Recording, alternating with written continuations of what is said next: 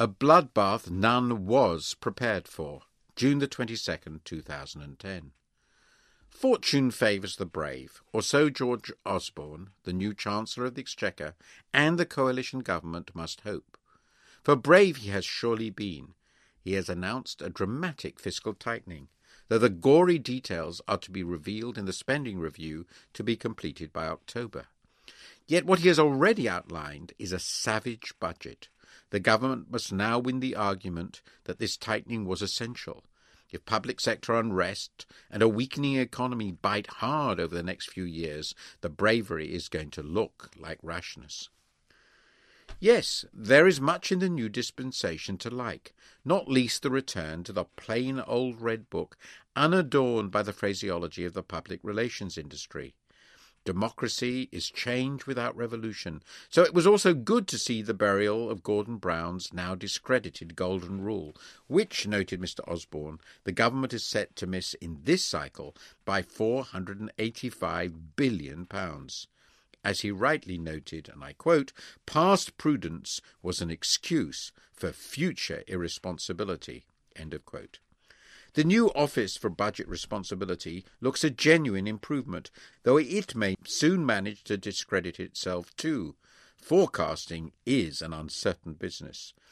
Yet this change is surely easier to defend than the massive upheaval about to fall on financial regulation through the abolition of Mr. Brown's Financial Services Authority. The core of this budget lies in the plan for extra fiscal tightening. Here are some relevant figures for what lies ahead.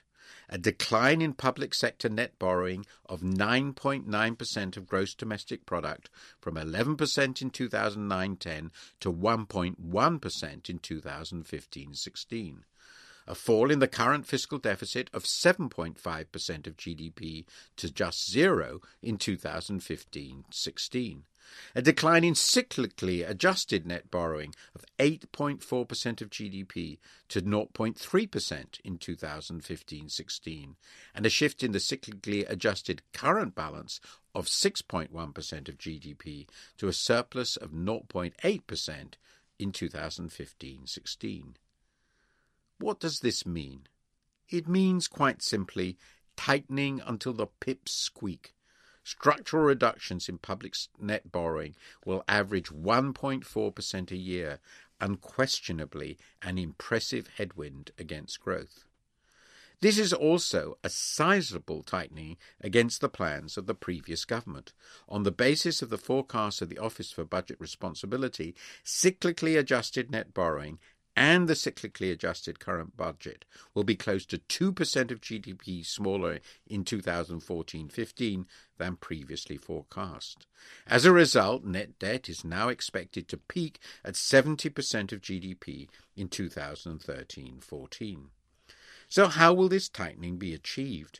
Quite simply, the budget announces an additional £40 billion in spending and tax decisions, £8 billion in tax and £32 billion in spending by 2014-15, of which £11 billion are specific measures on welfare.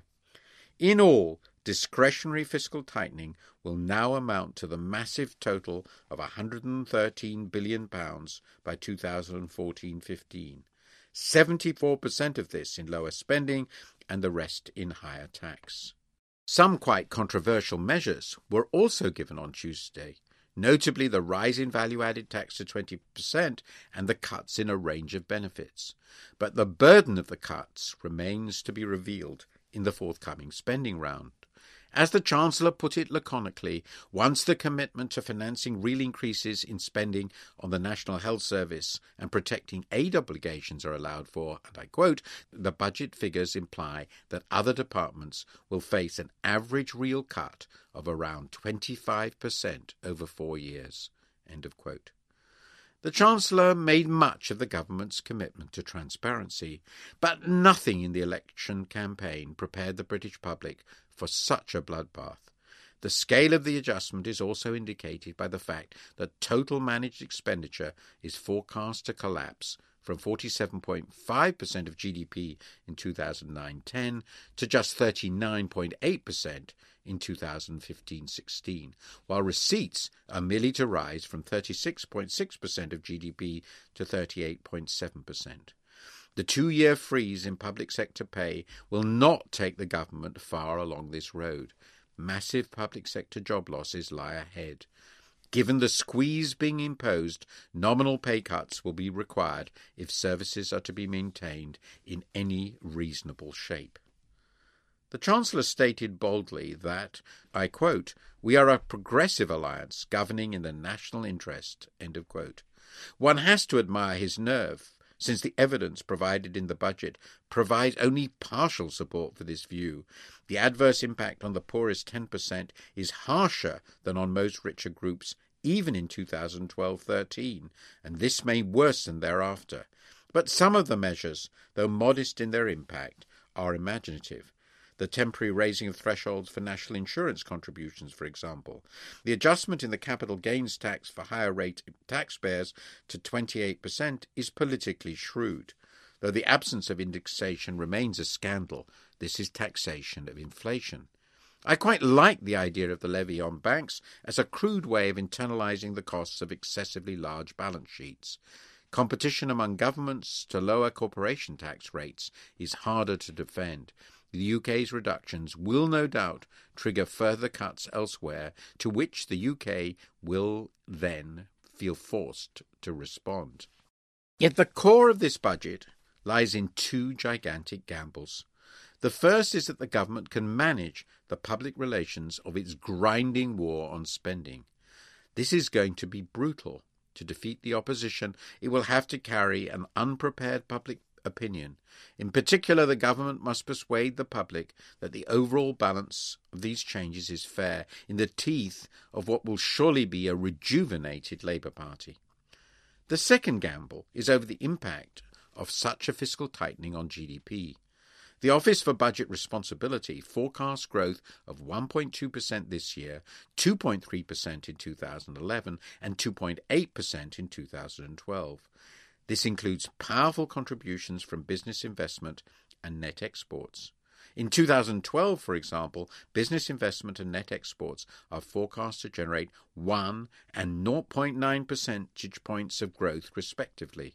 Thus, the government must not only hope that domestic private spending is little affected by the squeeze, but that spending on UK exports is little affected by the fiscal squeezes it has encouraged other governments to undertake. The Bank of England must also play a crucial role with low interest rates and even more quantitative easing in the years ahead. Massive fiscal tightening was ultimately inevitable, but perhaps only such a young government, in age and in time in office, would gamble so much on such a fast adjustment so early in its life.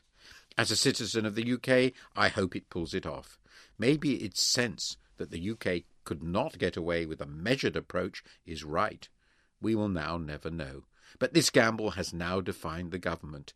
If it is seen to have failed, it will be finished.